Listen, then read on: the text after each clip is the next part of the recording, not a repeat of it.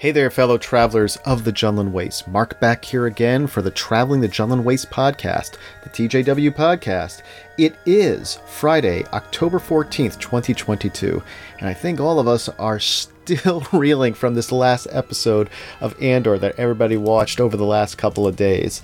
The writers, the actors, the entire team putting together Andor really stepped up to the plate this week and knocked it out of the park, in my opinion.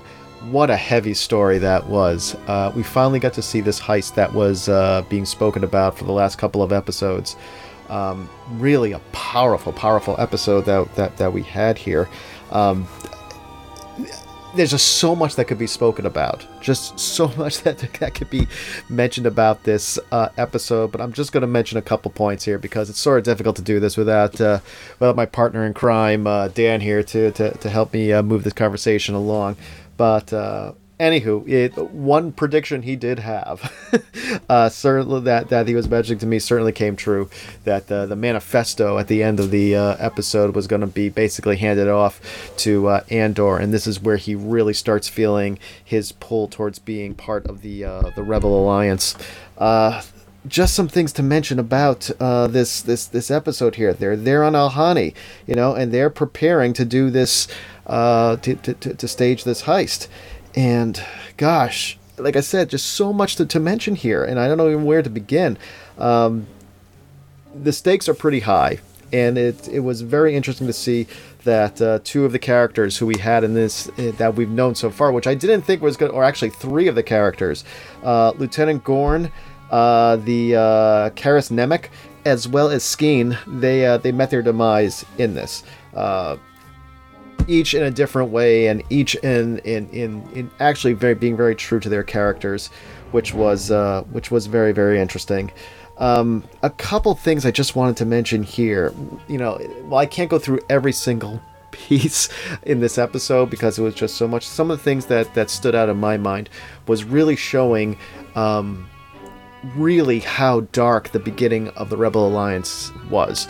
You're starting with all this cast of characters, these 8 or so rebels who are all being, they're being, I guess, bankrolled by Mothma and as well as Luthen, and it just seems that they're, at first we thought they were all in the same boat, and they were all trying to do the same thing to steal this payroll and to be able to supply themselves with the means to be able to stage a larger rebellion. Skeen was one of those characters who, at the end, apparently the story that he told about this brother that he had really wasn't true, and that he basically was looking out for himself, and he offers Andor at the end of the episode to take the money and run. And Andor, to his credit, he is. He doesn't believe that. I think that at this point, he's shocked, I think, a little bit, and he just wants to cut bait and run right now. He doesn't even want. He just wants what he wants. He was going to get paid for by Luthen and just move on. He doesn't want anything to do with the rebellion either. But I think he's shocked when he hears that Skeen is willing to take it all, split it with him, and just go their separate ways. And I think he does have. Andor has a real moral problem with that, to the point where he shoots another guy point blank. This is becoming, I think, Andor's modus operandi. I mean, you don't mess with this guy. I mean, if he's had it with you, it seems that he is going to he's gonna pull that trigger. Another thing, speaking of that, this mentality of no questions, shoot first and ask questions later, almost was also seen a little bit when the rebels go and they take the commandant and his family and they hold him hostage. I will admit that it felt a little bit weird watching that, because we usually feel that the rebels are when we talk about the Rebel Alliance and the rebellion, my first thoughts usually come to that army that is in episodes 4, 5, and 6. And they all appear to be, they're fighting for justice in the galaxy. They're fighting to free the galaxy. They're fighting to go against this evil empire. And it's sort of hard to imagine that there was a time when the rebels first started the rebellion that they it was, it wasn't, for lack of a better term, it wasn't all black, it wasn't all white. It was pretty gray, where the lines of how far are you going to take your cause. It was shocking in some sense to hear Val, although very true to her character, to say basically that you're going to do what we tell you to do, and if you don't, we're going to kill your family. And I was like, wow, that is really an intense moment that we saw here. Another intense moment was the realization that the Imperial officers realized that Lieutenant Gorn is no longer with the Empire in a sense, but he's been working undercover with the rebels, and he was part of this heist. He meets his demise there in that area where the ship was. And I really wanted to get a little bit more of that character, honestly. I thought it was interesting to see that that here was an Imperial. I thought that maybe we'd get more of the backstory about the woman who he was in love with, and how he went from serving the Empire to being an inside agent for the rebellion and for this heist in particular. A couple other things. What did I want to put here as well too? I found it so interesting seeing the Alhanis, who were coming for this ceremony to see the eye, to see this cosmic experience that was going on, almost like an aurora borealis in the sky, or maybe like seeing Halley's Comet in only much more, animated. I sort of liked seeing this aspect of the planet, to see that the indigenous people who are part of this world, they have their ceremonies, they have their beliefs, and they are coming together for this every few years to experience the eye. It also showed as well too how the Empire is manipulating this group of people, which really shows how dastardly the Empire is. They keep talking about how, we're not taking away. We'll let them do what they want to do until it's no longer comfortable for us, and then we will tell them what to do. We're going to build more bases here. We're going to build more stations. We're going to have more troops here. So it is showing that, giving a true look at what the Empire is really all about. What are some other things that I wrote down here, just very, very quickly? And it was also seeing the full escape, and seeing how Andor was on his. It was great to see a ship flying off and seeing TIE fighters in pursuit, and seeing how they managed to get out of that situation. That was just, I think, just more of like the easygoing, fun Star Wars that we're used to, of seeing TIE fighters chasing other spaceships and having a little bit of a battle in that sense. A couple other things that I want to mention. Was that basically all? I think one thing I did want to mention, actually. I was talking to Dan about this a little bit earlier, and it just seems to me that, both myself and Dan have always been, I shouldn't say, because I don't want to speak specifically for Dan, but for myself, playing the Force Unleashed game that came out a bunch of years ago on my Xbox 360, that game gave such a interesting idea of how the rebellion started. It is a totally different story than what we get with Andor here, which is great. I think this is certainly a much more, I would say, deeper story that's going more into the characters. It's a 12 episode series, so we're really digging into these characters really well and getting deep into them and finding out what they're really about. But it's certainly a different way of understanding how the rebellion began, and how we find ourselves with the rebellion already in full force when we get to episode 4. But the difference that I was mentioning to Dan on how these two stories, and I like both stories. Anybody who knows me knows that I really do enjoy the Force Unleashed story quite a bit. And I keep talking about how one day we should have a Force Unleashed discussion to discuss that. Maybe sometime after Andor is done.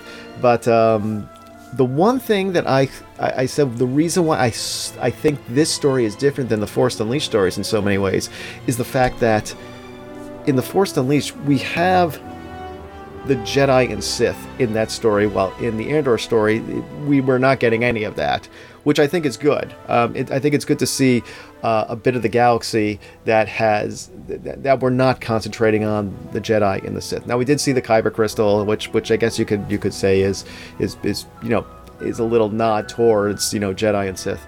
But it's not. You don't have the Jedi and the Sith. With a Jedi and a Sith story, you have really, you can see the ultimate good and the ultimate evil, and their battle, and so forth. In Andor, it's not like that, at least at this point in the story. And I was mentioning to Dan, I said, do you think that it might be possible that by the end of the Andor story, that we might be seeing a reference, or maybe seeing an appearance of a Jedi to basically raise up the rebellion, to give them that moral backbone that possibly shows them in light of the Empire. So it's that idea that, is the rebellion on itself a just rebellion, which I think it is. But sometimes it gets a little bit gray when you see some of the tactics that they took in this episode. It definitely leaves you thinking, and I think this is great storytelling as well too. That you have to sit there and you have to, like any good book, I think, or any good novel or story. It's not always good to just be spoon fed, like this is the good, this is the evil. It's good, I think, when you have a lot of ambiguity and you have a lot of gray area that you can sit there and think and question and go back and forth, because I think that's where good storytelling gets you thinking. It gets you thinking, and it makes you start wondering about your own belief system, in a sense of how would you stand if you were in that story? How would you react if you were in that situation? So I think that's good. I think that's a really nice aspect of the show that they're doing for us, and I think it's going to just give a whole lot of great backstory to the Rebel Alliance and how these characters all play out as we approach.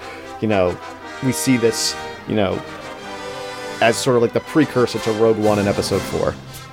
So hopefully you guys will get a chance to watch it. Like I said, just a couple of those things I wanted to mention. It's very difficult to try to go through an entire episode because there was just so much stuff to talk about here, and it's very difficult to try to do a lunchtime coffee break podcast like this in that regard. A couple other things I did want to mention as well too. This is sort of funny. My son today mentioned to me that because he knows I'm a huge Knights of the Old Republic fan, he sent me a link to this article saying that Star Wars KOTOR remake, a release date, and everything we know. So it's saying here that the Knights of the Old Republic, the original one that we played back in 2003 on the original Xbox, we did hear about it being redone or rebooted for the next-gen systems coming up, the new PlayStations, the new Xbox consoles. I had thought I heard that this was being put on the shelf, but according to this article that I was perusing here, the developers at Asper Media have only stated that the game is still in the early development, so we could be waiting until the end of 2023, or more likely in 2024, for the game to launch. I'm hoping that's what it's going to be. I would love to see a remake in a next-gen system, to see Darth Revan and Bastila Shan and all those great characters on there, Darth Malak, battling it out in a next-gen system. Although I still have a sweet spot for the original game, and part of me, I know, will just be thinking, well, that's not how it's supposed to look, or because I'm just so used to how things were looking on an Xbox 360 or an Xbox original gameplay with KOTOR, as well as the Sith Lords. But to see a next-gen, animation and how these characters are playing out in that game. I wonder if they're going to be changing up the game a little bit, or are they going to do a straight is it going to be changing up the story itself? That I do not know. But I would hope that they would stick pretty close to what the expanded universe story is about Bastila Shan, Revan, and Darth Malak. So stay tuned for any updates about that as well. Also, what else can I mention here? I was looking over. I mentioned earlier that in last episode that I finally got that fantastic Boba Fett 6-inch figure from the way he appeared in that animated Droids show. But it also got me thinking about how there's some other 6-inch Black Series figures that I'm also thinking about as well too.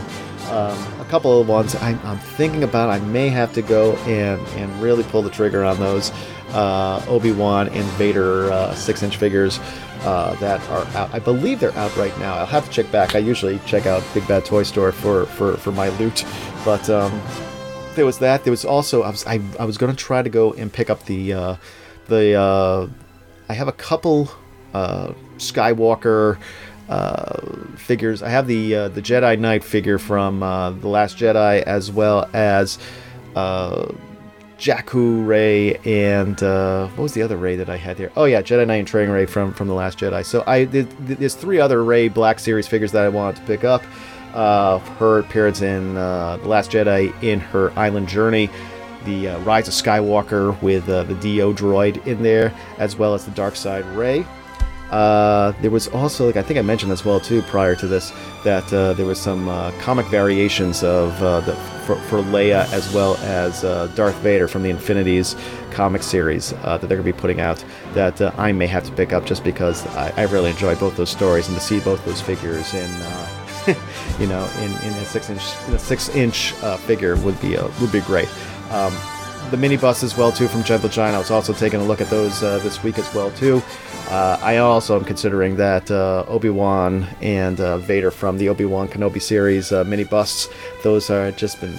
I keep going back and looking at them, and they really are fantastic. So, all this stuff definitely have to put on the holiday list somehow. But that's all for now here on the Traveling General Ways podcast. If you want to get in touch with me, or if you have something that we wanted to discuss, or if you want to get on the podcast with me, give me a message at the Traveling to General Waste Facebook page. We'd love to have some more voices on the podcast, and to hear more ideas.